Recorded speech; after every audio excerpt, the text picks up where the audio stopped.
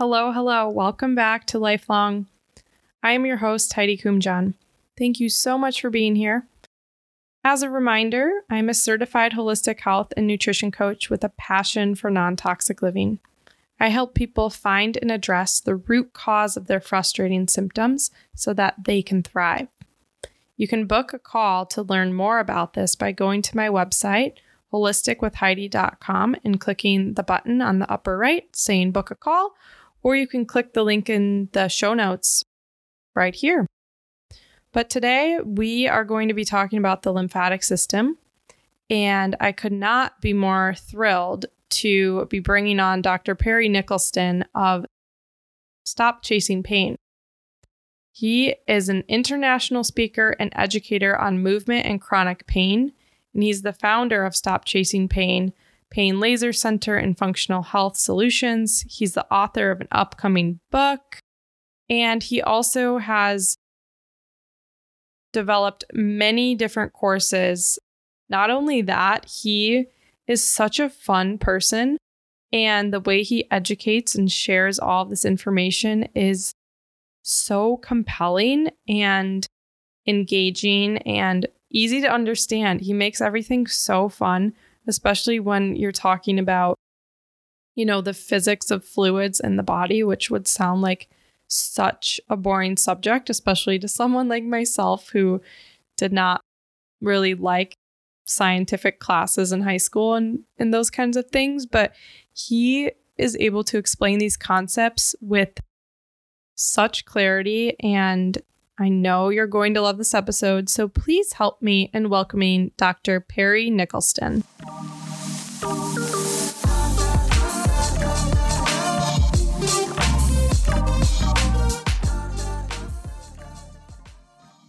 Hey, Dr. Perry. Hey. How's Thanks for having me here. Yeah, I know. So excited because, like I was just telling you before, you have created such a niche online, and it's so refreshing to come across people in the holistic health space that are bringing new information to the spotlight. And the way that you've been just presenting that information through your videos really captivated my attention, and just could not be more thrilled to have you here today.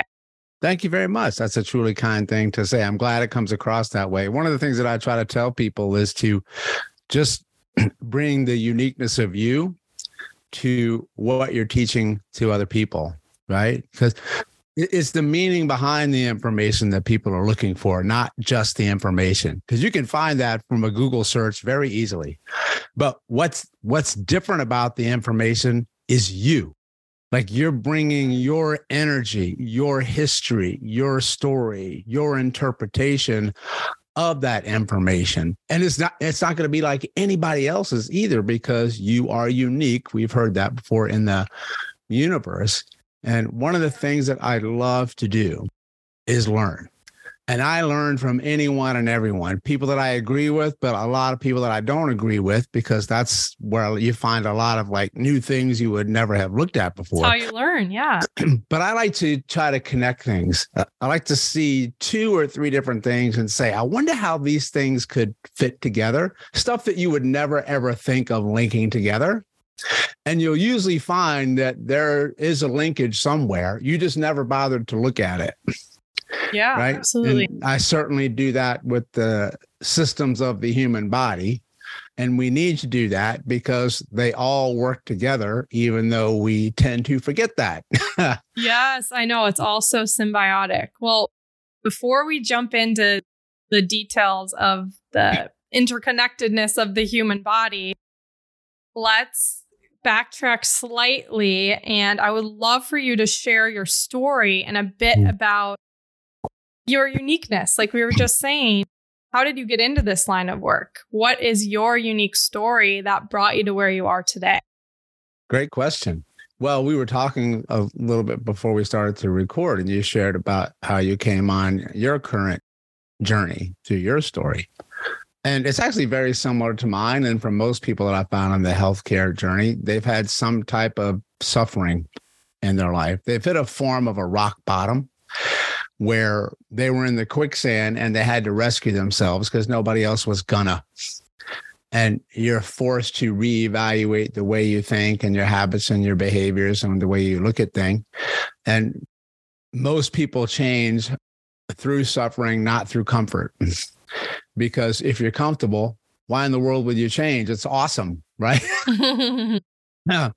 But it's that similar thing for me where, listen, I got into healthcare, into chiropractic, but I honestly hesitate to tell people that that's what I do, because when you hear words are very powerful and they have a meaning to them, but not necessarily the meaning, it's the meaning that you're going to give it.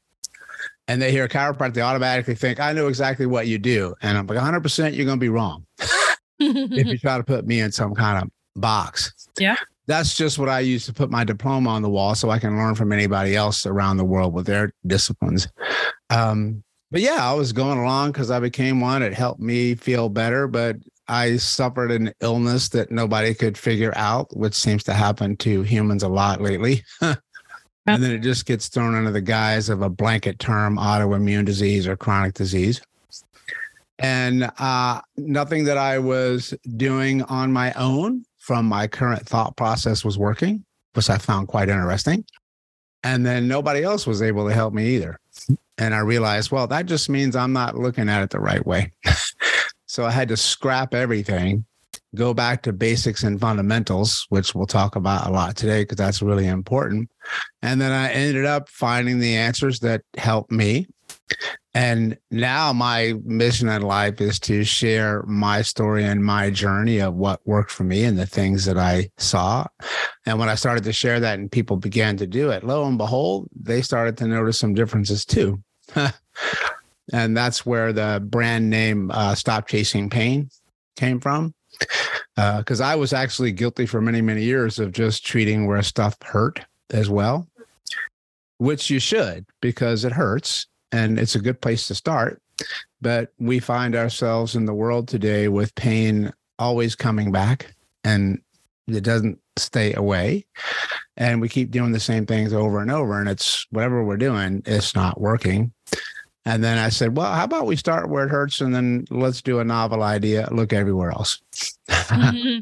Yeah, I saw you shared that kind of quote in an Instagram caption recently. And I really love that. Start where it hurts and look everywhere else. Yeah, absolutely. And listen, because sometimes if you start where it hurts, that's enough. Yeah. You don't have to overcomplicate anything. I say sometimes a zebra is a zebra, but sometimes a zebra is an elephant. It's nowhere near what you think it is. So if it gets better, that's great. But if it keeps coming back, you have to think bigger. You have to think more dynamic. But we're very myopic, at least in the Western medicine perspective. We just look at where somebody points and then that's it. Yeah, it's not a symbiotic view.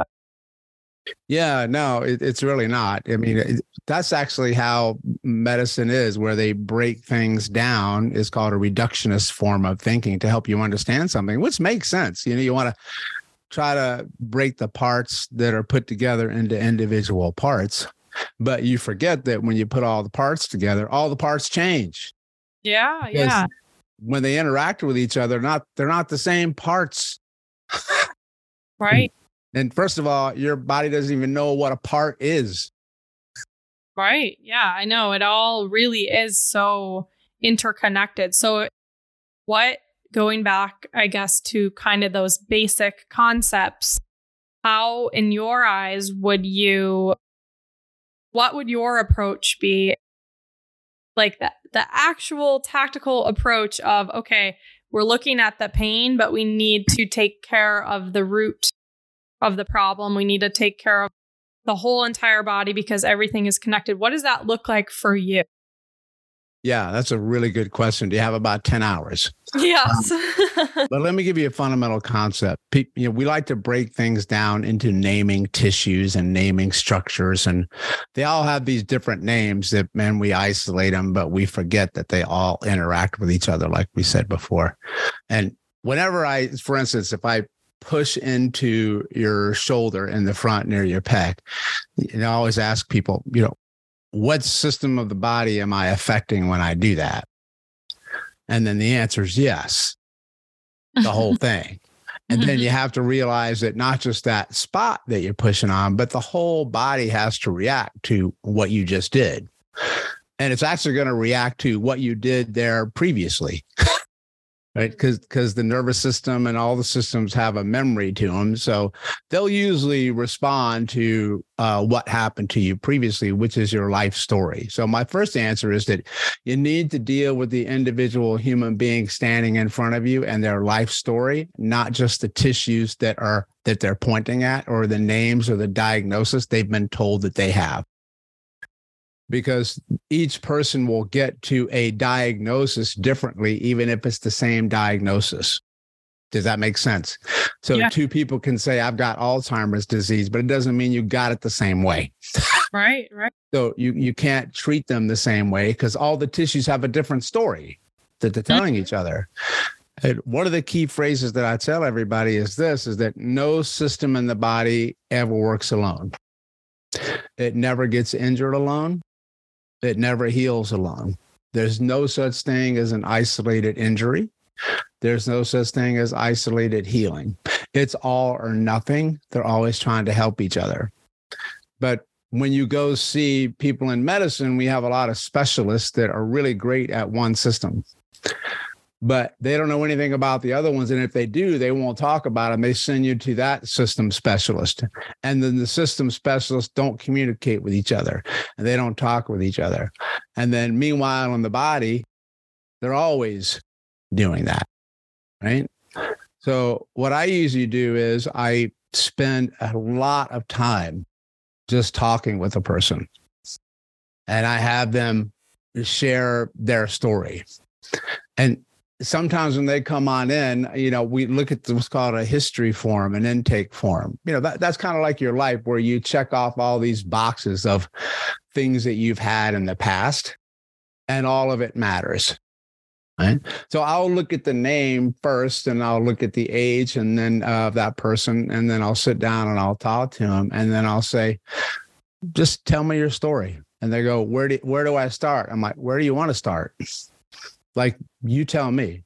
And that they open up and they tell you things that they might not have normally told you because they're starting to feel a little bit more comfortable and they're communicating with a human being, not with some doctor in a coat who is there to try to diagnose what's wrong with you. You understand? Because there's always this fear component, lack of control and uncertainty component when you're seeking help, because you're sort of lost, right? Then I'll go and I'll take a look at everything in the history and what they've checked off, right? Because you got to be careful in healthcare is that you tend to find what you expect to find. You get what you look for, which means I don't want to skew that by thinking, oh, I see this, then he or she's probably going to have this. Well, maybe not, right? And then I'll get in there and then I'll touch the tissues that the human being is carrying around. And then I watch how somebody responds to my touch or my examination. I'll tell you this much. The one thing that's the most significant lost art, because there's an art and a science in medicine. We forget the art part. Yeah. That is one, human connection, communication, and talking. Because if you take a great history, 90% of your diagnosis or what you just should come from your history and your chat, and the other comes from the exam afterwards. It's a manual, hands-on therapeutic assessment. You got to get your hands in the game, man. You got to touch the tissues, because I'll tell you this and I'll stand by it until I'm dead. There's stuff that you're going to pick up by your hand that you'll never, ever pick up on a test that you get from a lab or an x-ray, because so many of those things come back, quote unquote, normal. What does it look like in the tissue? Like, from your perspective? What the hell does normal mean, right? Yeah. And based off of a population of mostly unhealthy people, standards are. Yeah. So if you're not outside some spectrum, then you're good to go. I'm like, well, what if you're right on the edge of the cliff of falling off and you want to try to catch it beforehand? Right. And here's the thing that blows people's minds that we know for a fact that even though you can find something that shows up on an X-ray or an MRI or something that you can visibly see, that doesn't mean that that's the cause of your pain or your problem at all.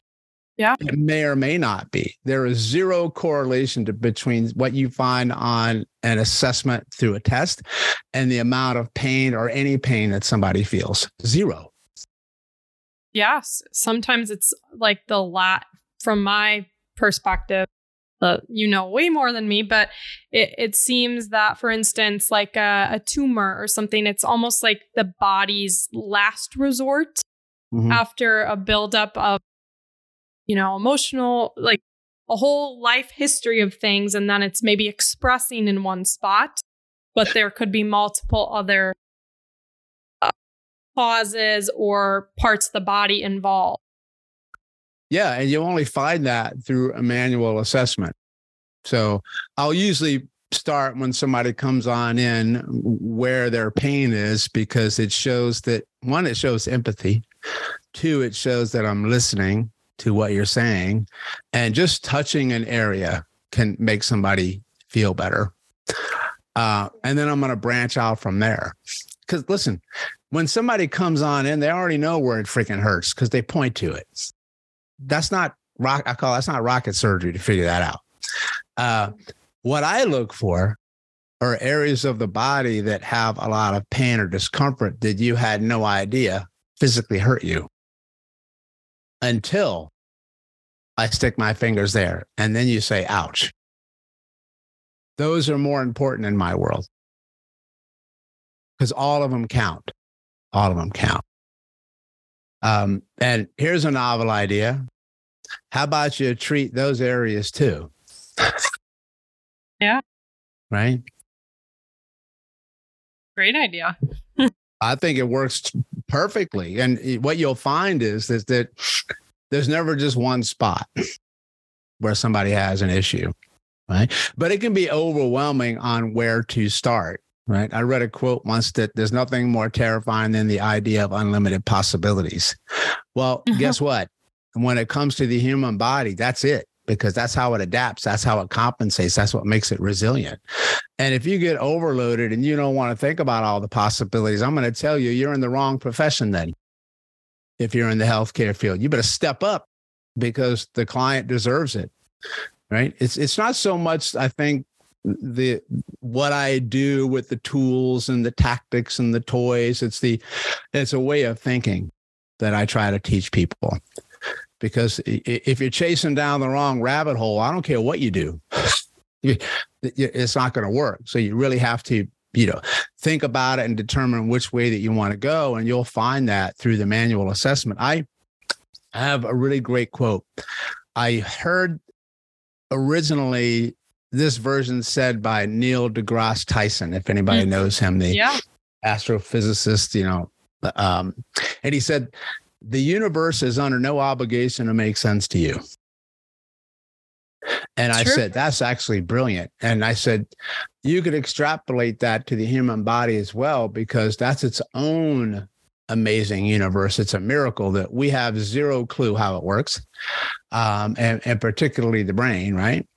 So I always say the human body is under no obligation to make sense to you, which means that I don't care if you understand why it's doing what it's doing. It's waiting for you to get out of your own head and stop thinking so much.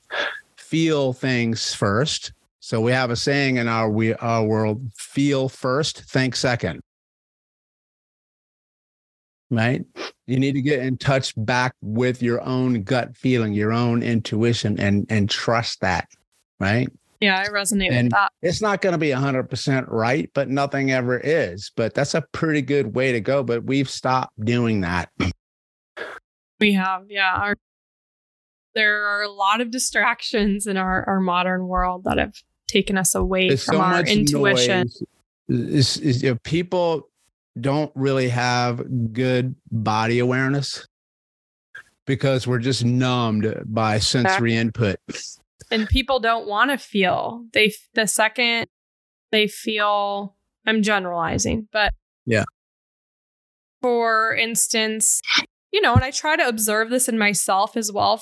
I'll be vulnerable for a second. So feeling sadness is very uncomfortable to me. And I think it's uncomfortable to most people, but there have been times in my life where I feel sadness and I want to like numb and distract and not truly feel that sadness, or kind of the fake it till you'll make it thing. Like just be super toxically positive and not feel it. But this, again, being vulnerable here, it's something I'm working on presently. And I share it because I think a lot of people in our world do struggle with this, with all different kinds of feelings. It's so easy to go on the phone and distract yourself and scroll, or, a lot of people, they like to have drinks, or they like to obsessively swipe on dating apps, or,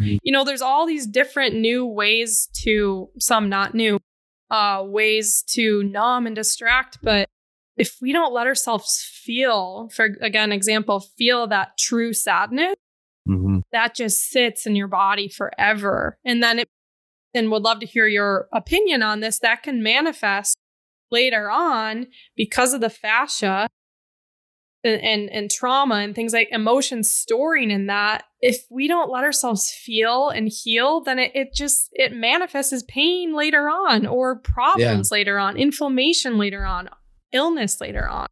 It'll come out somewhere, whether you want it to or not. That's just a form of energy, and energy always transfers somewhere. Yeah. So if you repress things and shut them down, it's like taking a balloon or a ball that's full of air, and the deeper you press it underwater, the harder it is to control. It's going to pop out, right? And many people don't have body awareness until something hurts. And I want you to think about that for a minute, because pain is actually a request or a signal for change. Something. And then people say, change what? And I'm like, yes, that's what it means. I don't care if it's the way that you think or the relationship that you're in. The biggest way to change how you feel is to change the environment that you live in, because you cannot get well in the same environment you became ill within. So you better take a 360 view of that one, from outside and from inside. But it wants you to change some type of habit or some type of behavior, because that's what it's telling you. Like, I don't like something. And it's cool that our body can communicate like that. Well, you want that, because if you didn't have pain, you would die way faster, because how do you know what your zone is, how far you can go? If you cut yourself or broke a bone and you didn't know it, well, you're dead. Like, you're going to get an infection like that. And that's how you learn. That you say, okay, well, I'm not going to do that again, or I'm going to do it, but I'm going to do it a little bit differently, because my body was sending me a signal to change something. But most people also look at pain as some form of punishment, because that's how we use it. And you need to always So I tell people the first thing you should change is how you view pain. So pain is always a protective mechanism. And pain is always an output signal. It's never an input signal. It's an output. And so pain like that way is the way that your body is trying to get you to say, okay, I'm doing something right now that really sucks. I know it hurts, but I'm trying to protect you from something that could be far worse, because trust me, it can. But pain is also the last thing you feel, not the first thing. Yeah. But what do I mean by that? Well, acute pain is where I punch you in the face and A equals B, there you go. But pain that just shows up one day that wasn't there yesterday, that builds up and manifests over days, weeks, months, years, or decades, because your brain and your nervous system, all the systems have been trying to compensate and adapt and become resilient so you don't have pain. It's only when they can't do it on their own anymore, or you're doing something to override what they're trying to do, which means take a lot of medications to dull your symptoms of hey, I'm trying to tell you something's up. is what those are. And then the only way it's going to be able to get you to stop and change something is like, oh, I have a novel idea. I'm going to crush Perry today. That's what I'm going to do. And then it's also change the way you think about trying to take care of or heal your pain. Like start where it hurts and then look everywhere else. Mm-hmm. Does that make sense? It does. So what role for the audience and for those unfamiliar with the lymphatic system, what role does the lymphatic system play in pain? That's a great question. And all of this? Well, if you know me, I love lymph. You do. Yeah. The lymph mojo and all that. Yeah. I love word choice. Yeah. And so the reason I use the word, people say, what's up with the word mojo? That's not very serious. I'm like, first of all, that's one of the reasons why I use it. Because who the hell says that medicine's got to be all doom and gloom and serious? Maybe if I make you crack a smile a little bit and do something different, right? Because there's zero correlation between appearing to be serious and actually being good at what you do. Right? So mojo means a couple things to me. One, I love Austin Powers movies. So there you go. Two, mojo means magic. And I mean the magic of the human body. I mean the magic of healing. The magic of life, of how it's doing everything in the moment to try to take care of you. It's a miracle, basically. So it's that magic, if you will. And it also means voodoo, which means sometimes I got no freaking idea why stuff works or doesn't work on your body, and we're never going to know. We'll try to think that we know, but usually what we think we know turns out to be completely wrong the next day, or we have a lot of oopsie daisies where we're not even close to figuring it out. So that's why I use the word mojo. But lymph, I love because that work saved my life. It brought me out of my abyss for me. It's the most important and most neglected system of the body, I think, that nobody is looking at in relationship to not only chronic pain, but overall health and wellness and performance at the same time. So usually I talk about this for 16 hours. So I know I got some time here to cut it, but I'm going to tell you what the system is part of. And then I'm going to give you an analogy to help explain it so you get it. So the lymphatic system is part of two primary systems in your body, your immune system. It's the big guns in the immune system, which means this job is to try to find things that are in your body that get in there that you don't want, to trap it, kill it, and get rid of it so you can live longer. Such like viruses, parasites, bacteria, fungus, metabolic waste, cellular waste, you name it, that system is going to try to get it out, right? So it's also part of your vascular system, your circulatory system, because it works directly in conjunction with the veins of the body. So lymphatics dump into the veins of the body. So it's a circular loop. What that means is that if you have a lymphatic system issue, you will have a circulation issue. If you have a circulation issue, you will have a lymph issue. Now, why does the circulation system matter? Well, that's the only way you get nutrients and oxygen and hormones and stuff to tissues. That's it. Like it gets there through blood, right? And then when cells use what gets to them from the blood, well, they create energy and they make waste. And the waste has to get out. And I'll give you one guess what system gets rid of the waste. The lymph and the veins, right? Holy cow, that's kind of important. So fluids are the supply chain of life, recovery, and healing. Right? So you're mostly fluid. You've probably heard somewhere that you're a lot of water, right? Yes. And most people, unfortunately, are dehydrated. So that's one of the first things that I tell people. If you are dehydrated, no therapy is going to work for you for long. You cannot skip hydration. That's a non-negotiable, right? And so many people are, and nobody ever asks them about it. So that's one of the first questions that I ask people is, what do you drink during the day? And I'll let them tell me. And then sometimes water will come up, and then I'll ask how much. And then that's when the scary part comes on it, because they don't have it. And then I say, what type of water? Because that matters too. Right? Because that is going to help the environment inside of your body. So I always give an analogy. My whole program is called Body Aquarium Lymphatic Mojo. So think about a fish aquarium, a fish tank. This is the best way for people to say, oh, I get it. That makes total sense. Why in the world haven't I been doing this before?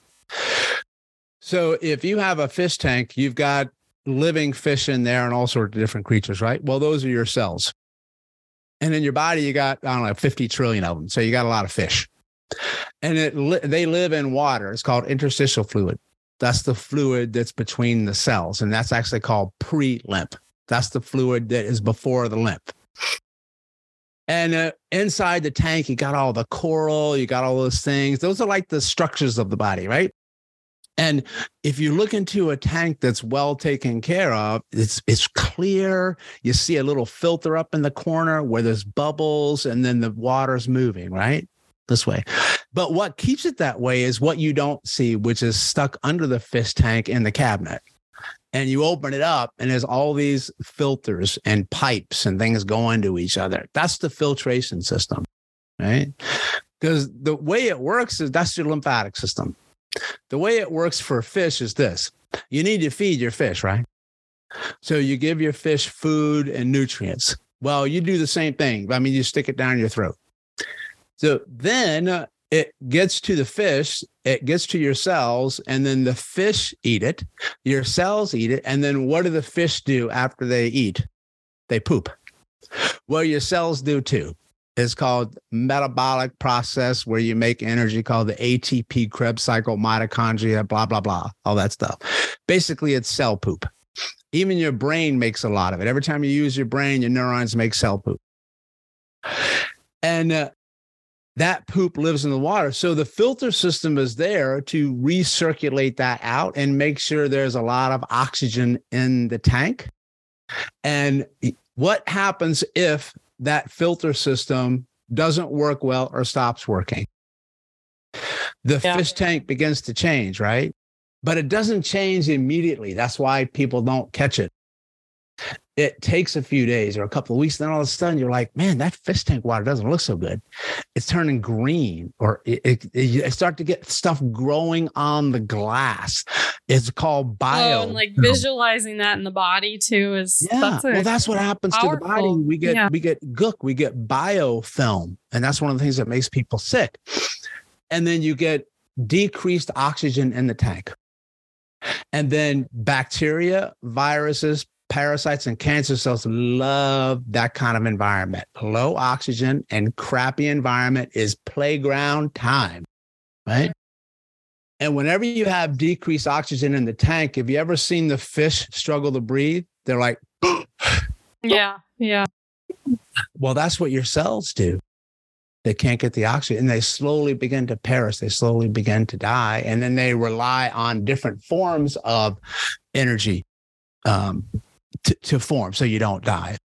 And that creates more waste. It's called anaerobic.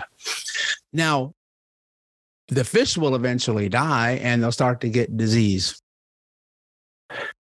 So what happens in order to make that tank thrive is that you need to take the water out. You need to put new water in. You need to clean it out, put new fish in, but you have to replace the filter system underneath or at least work it, because if you don't, what comes back? The same thing. The same thing comes back. Well, I said that, oh my God, that's amazing. So here I am. I'm doing all this stuff to try to help my fish with supplements and breathing and all these things, trying to stick it into the system. And I'm like, well, maybe my fish tank is just crap. So I had to do the waste management side first, get that stuff out by working the lymphatic system, right? And then when you do that, here's the thing I want you to understand. You change the environment that your cells and your fish are living in. And you cannot get well in the same environment you became ill within. Do you remember? Talked about that before? Yeah. So in my world, the lymphatic system is always involved in every disease process. It just depends on how much of a role it takes and for you to assess if you have a lymphatic system problem. Now, here's my running joke, but it's not a joke. People say, how do you know you have a lymph problem? I'm like, well, because you're alive on this earth. That's how I know it. Because you're getting hit all the time from toxins and parasites and everything's coming at you. Plus, when the fish tank goes, you get disease, you get inflammation, you get all these things. So if you walk into my door asking me that nothing that I'm doing is working, I already know you got a lymph problem, man. And then every single system that you have, all these other systems live in the tank. You understand that? Yeah, that's pretty mind-blowing information. Tank first, everything else second. Yeah. What are some ways to take care of the lymphatic? I'm glad you asked that question. There are many, and it's obviously, I'm sure you've probably seen some things online or from. Maybe there are some things that are a little more hoaxy or don't work or are done incorrectly, but in your expert opinion, what are some of the best ways? And I know you have a lot of exercises and things like that, so we can talk about that. We can talk about I'm going to make this super herbs. easy. We can anything. Super easy.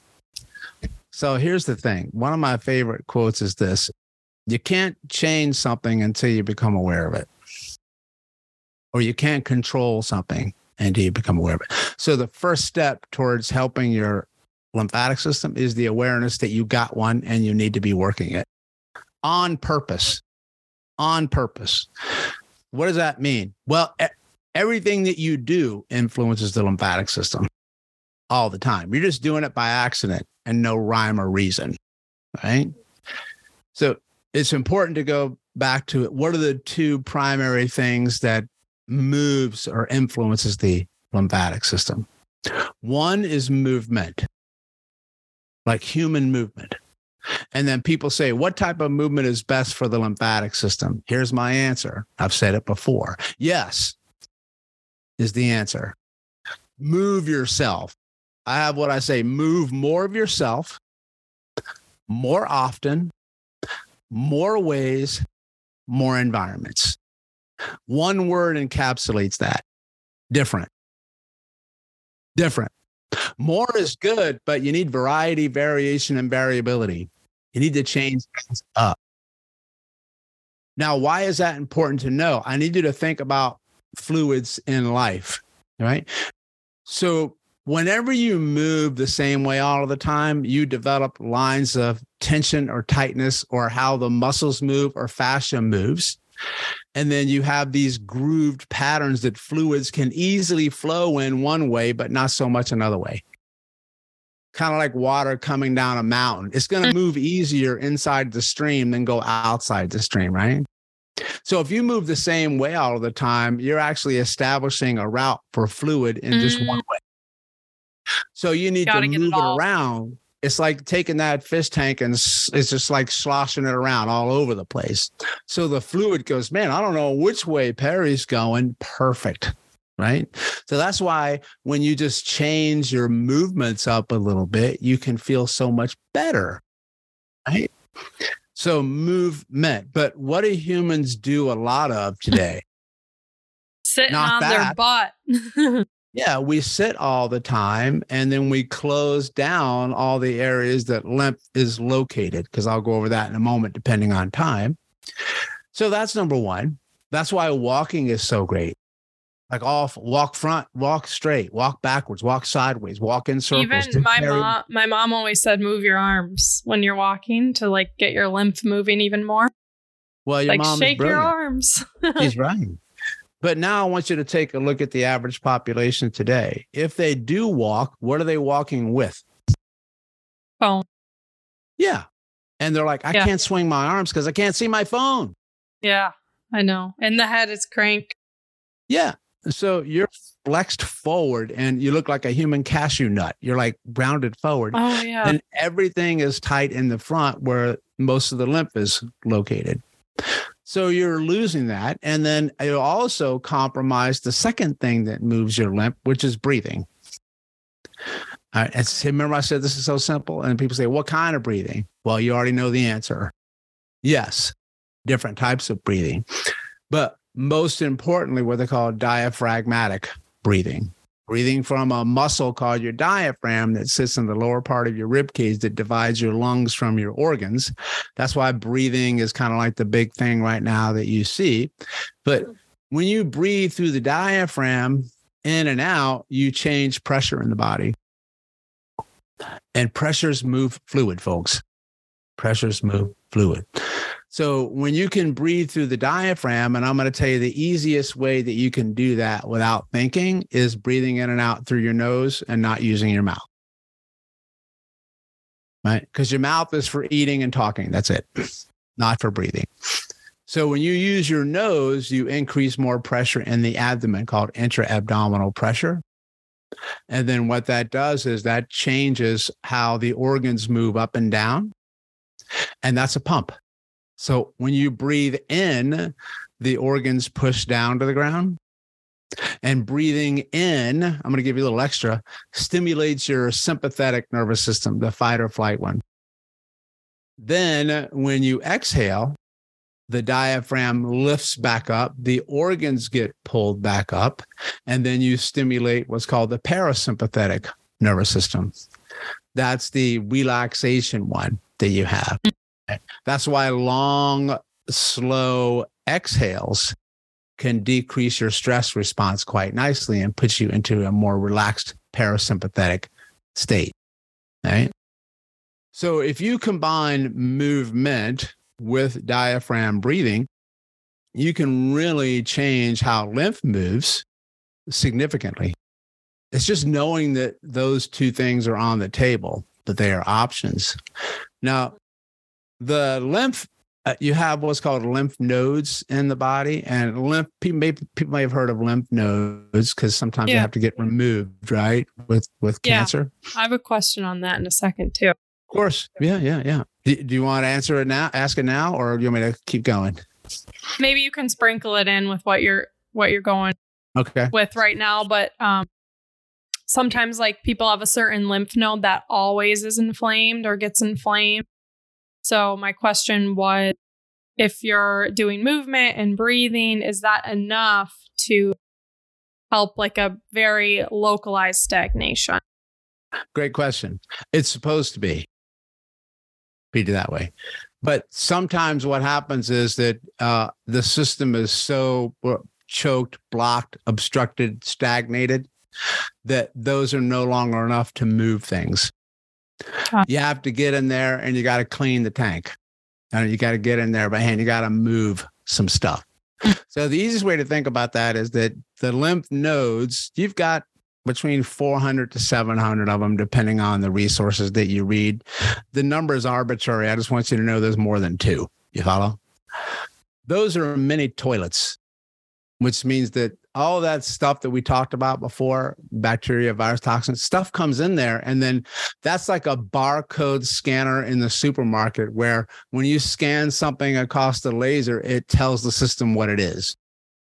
Well, the immune system does that in the lymph node, and it tells your immune system what's there and what it needs to send out to kill it. Right? So that's really important. And each node also kills those things when it's told what it is. And every lymph node kills a little bit more. Node after node after node after node, because it's the whole system, not just one lymph node that works together. So they barcode scan that, and then they read it, and then they want to try to kill it. And then those nodes are gathered in clusters, like a family, like a community. And here's a pretty cool thing about nature, that those lymph node clusters are located around the joints of the body that are supposed to move the most, because nature knows that movement moves lymph. So where they're located in the areas that we don't move a lot because we sit a lot. One is the shoulder joint, right at the axilla. Another one is the crease of the groin at the hip joint. Another one is behind the knees, right? So when you sit all day, all those get closed off. A big one is in the abdomen. Most of your lymphatic system is located in your abdomen. Why? Because that's where 70 to 80% of your immune system lives. So if you have a gut problem, you have a lymph problem. If you have a lymph problem, you have a gut problem all the time, right? And then the other place is up in the neck, right? Yeah, that's where I get it. 1/3. I'm gonna mind blow you here a second. 1/3 of the 400 to 700 lymph nodes in the body are from the neck up. Now, I want you to think about that from a common sense perspective. What does that tell you? Why would the body put it there? It knows that the head and the neck is crucial to your health and your overall survival, because what lives up there? Your brain. So it has to detoxify the brain and all of the nerves and arteries and veins that are around your face, head, and neck. Because if you choke off blood flow to and from your brain, that's not going to work out well. If you choke off waste draining from your brain, you're going to get brain fog and you're going to get a neurodegenerative disorder, a disease at some point. It's just a matter of when. Which all is increasingly more common. Yeah. So why is that that's getting worse on people now? Is it because we know to look for it? Right? Yeah, we're sitting around all day. Yeah. More toxins. So. Yeah, it's all of those things working together, and we're just disconnected from all the basics and the fundamentals, like dehydration. Yeah. If you are dehydrated, your lymphatic system is not going to work well because it's 90% water. Think about that for a minute. If something is 90% water and you don't have enough water in your system, you're going to be full up of crap, like literal crap. And then your cells are like, seriously, this is what you're killing me here. This is all I got to work with. And then what you'll soon learn is that the human body will not allow you to put stuff in that it can't get out. Okay. Now, I need to clarify that for a second, because people put stuff in all day long. Yep. But just because you put it in doesn't mean it's going into anything else. Which means it has to go into the cells. If it doesn't get into the cells, it's useless. You understand? Yeah. So in order to get into the cells, guess what?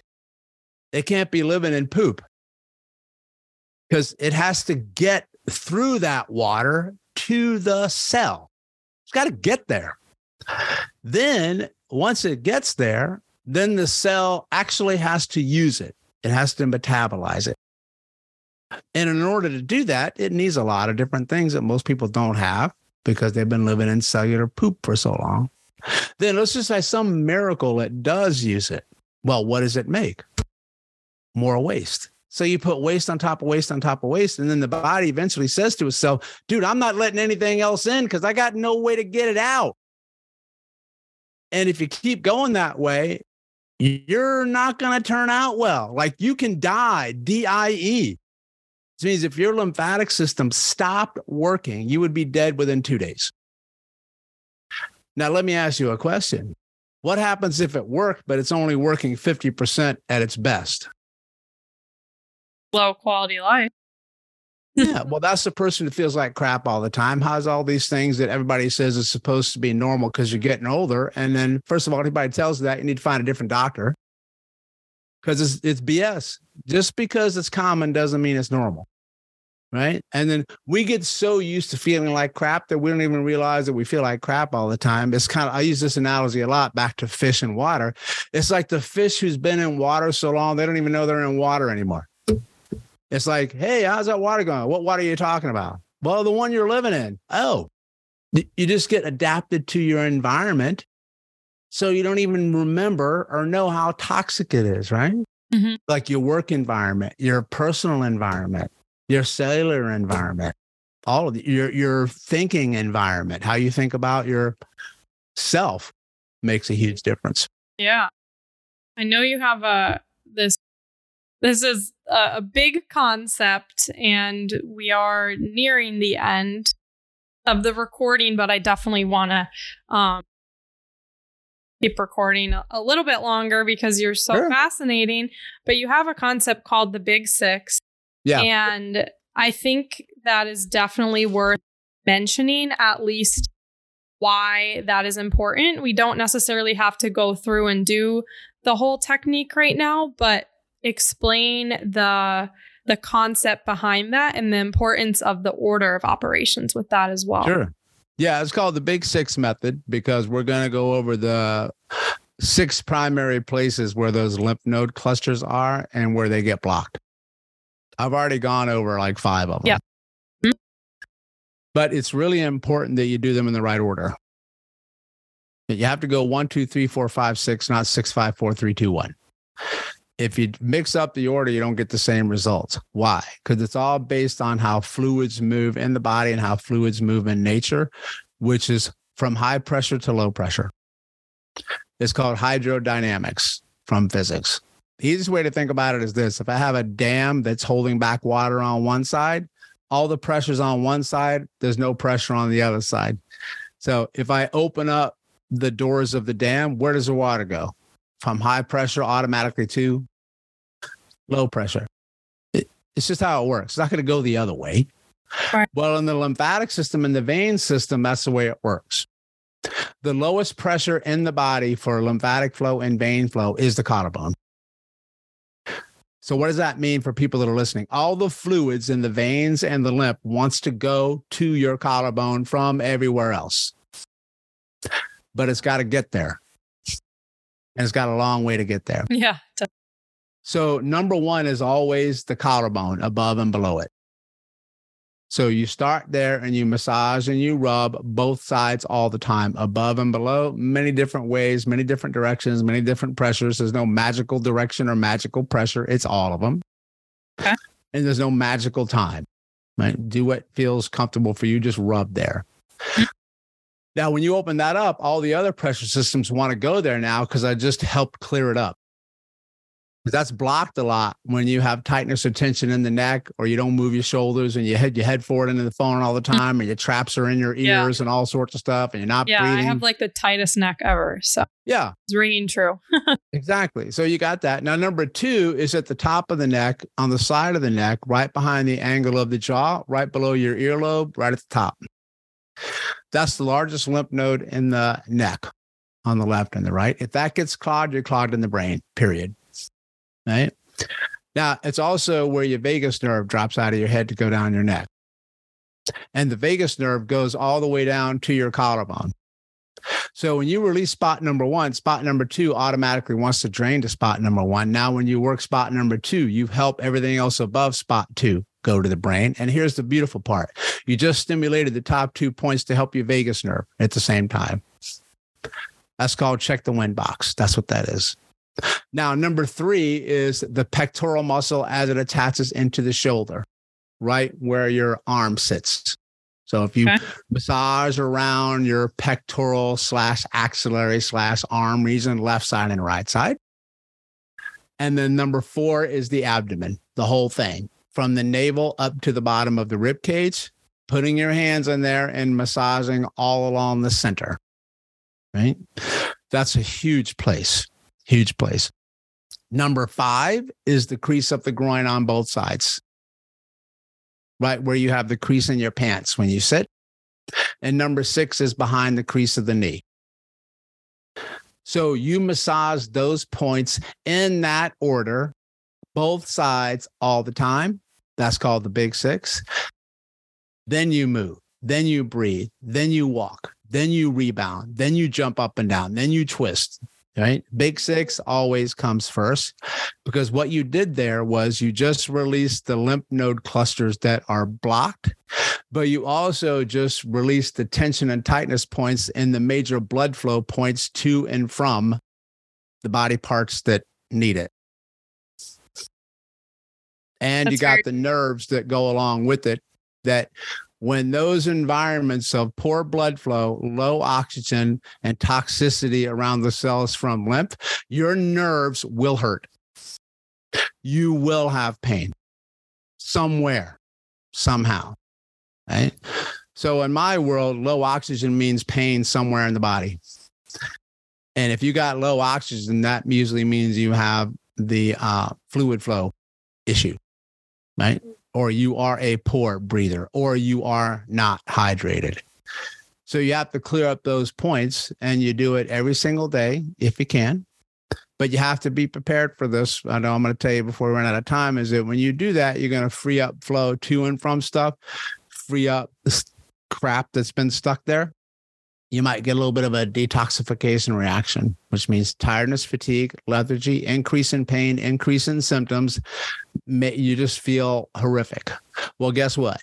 Better out than in. That's normal. That's what you want. Just don't do the big 6 again until you begin to feel a little bit better. Don't do it again if you're still feeling crap, because you need time to recover, and make sure you're hydrating. Yeah, that was my next question, is how often can you do it? But well, ideally, as long as you feel good. Okay. You should do it every single day, at least once a day. And before a workout is usually good if you're someone that works out every day?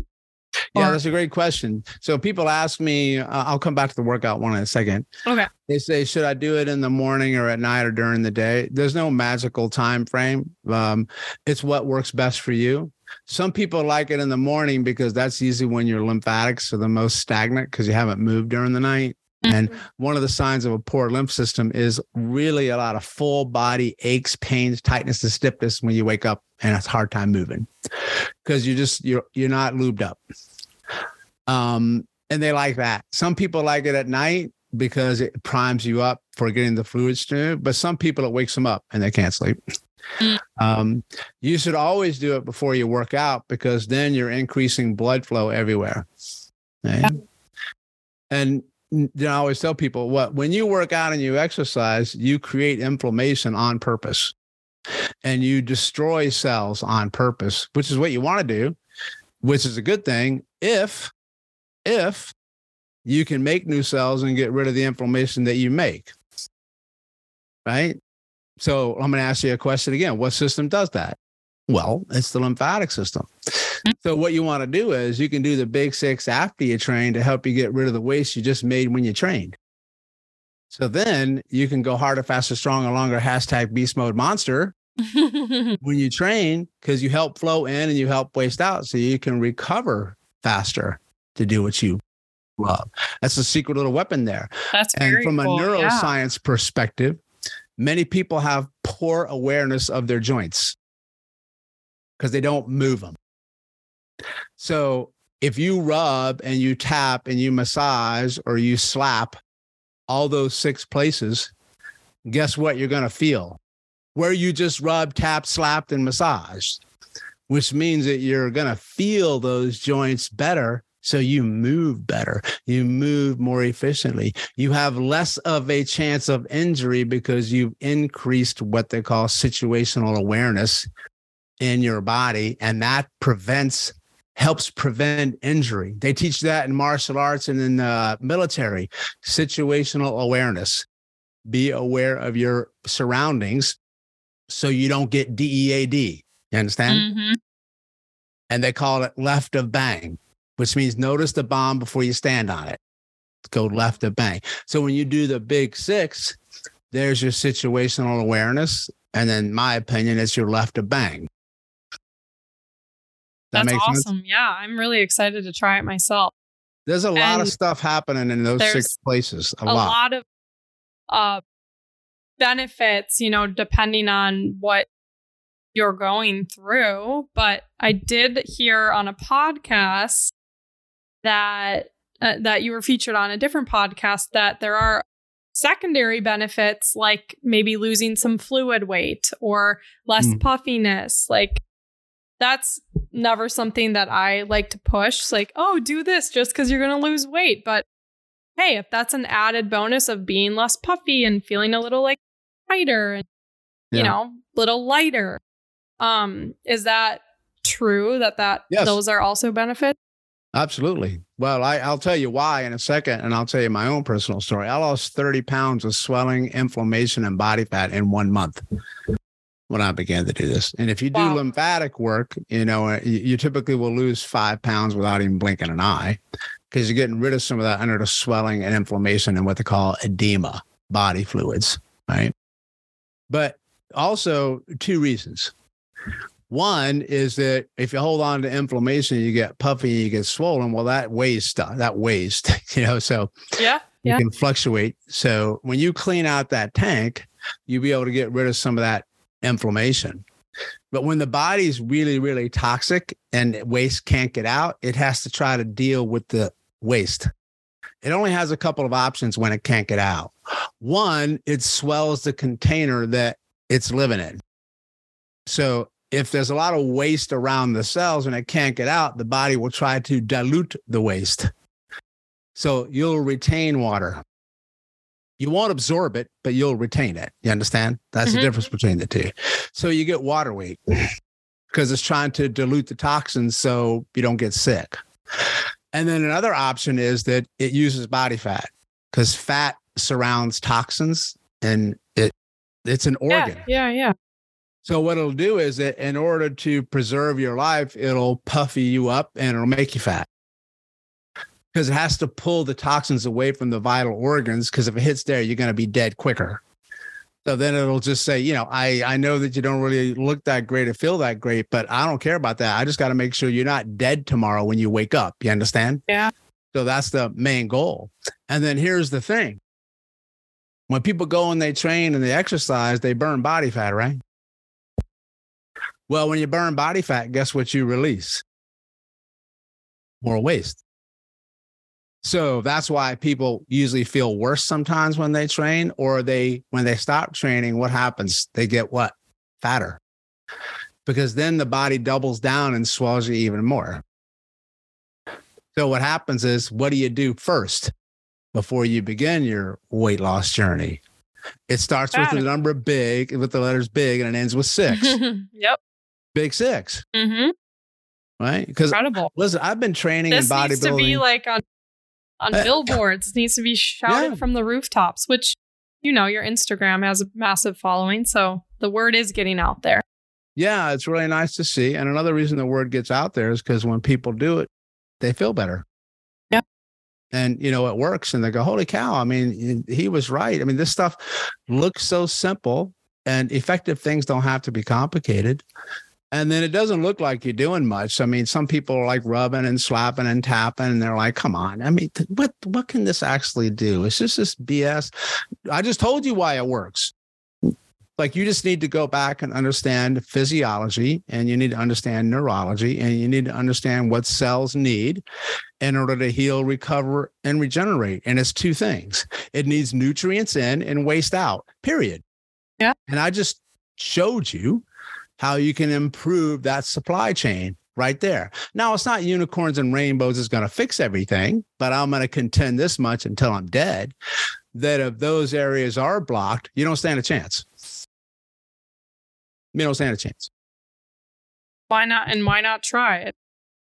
All beneficial and great for the body. And it might seem weird at first or whatever, but that's just the conditioning our society has put into us to think, oh, it's weird to tap or whatever. Thankfully that it's getting more normalized to try different therapies and things like that. But the whole point is you try and then you see what happens. Forget what you look. It's not about what you look like when you're doing it or thinking, oh, this might not work. If you're thinking it might not work, then it's not going to work that well. You also need to have the mindset too. Yeah, absolutely. Well, it's just a form of stimulus. Yeah. And so I tell people, I don't really care what you do to the 6 places. Just do something to it. Like you can use gua sha on it. You can use just regular massage. You can use vibration massage guns, stuff like that. You just make sure you do it 1, 2, 3, 4, 5, 6. That's all I'm going to tell you. Right. And then you're actually getting in what we talked about before. Variety, variation, and variability, the 3 V's that my friend Joanne Elphinston says. You're just changing stuff up, right? And it's going to change you, because I know it's going to change you, because it's just based on the physics of how fluids move. Yeah. I don't have to say maybe it's going to make a difference. It's gonna. It just depends on how much, right? So that's the first box we check off. And in our world, we tell everyone lymphatics always come first, always. And then people say, why? And I'm going to say the same answer. It's not yes. It's this. Fish tank. Yeah. Fish tank. It's a great analogy. Do you want a crappy looking fish tank or do you want a nice one? Well, you should be giving me one answer. I want a nice one. Well, if you want a nice one, the only way you're going to get it is by working your lymphatic system.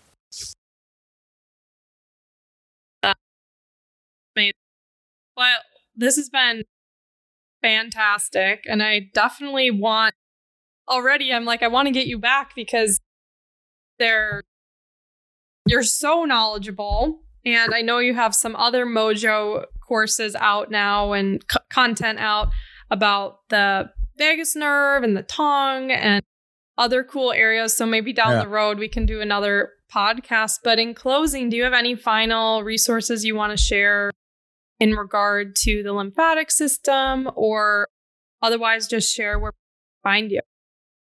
Yeah, well, that's easy for sure. The best way to find me is to go to my website, stopchasingpain.com. That's the central hub for everything that we have. We're kind of all over the place. So you'll see all of our social media platforms. I spend, at this point, might be considered an unhealthy amount of time on Instagram, but I digress. I also have my own podcast via the same name, Stop Chasing Pain, that's been on for 12 years. So I had one of the first podcasts out. 12 years. That's where we had a long time in the arena, man. Cool. And so I talk to a lot of smart people and learn from them as well. And all of our Mojo courses, we call them, we have quite a few that you can choose from on the website. They're offered periodically throughout the year. And then we do have online courses and options and membership sites that people can join. And the lymph is easy to do. We have a self-help video that's been out for several years now. So it's just gone ballistic, viral around the world that people can get, called Body Aquarium Lymphatic Mojo, available on the website that you can do for yourself. And you can own that for life as well. Yeah, I'll link that in the show notes. Yeah, too. There's many different things that you can get from that.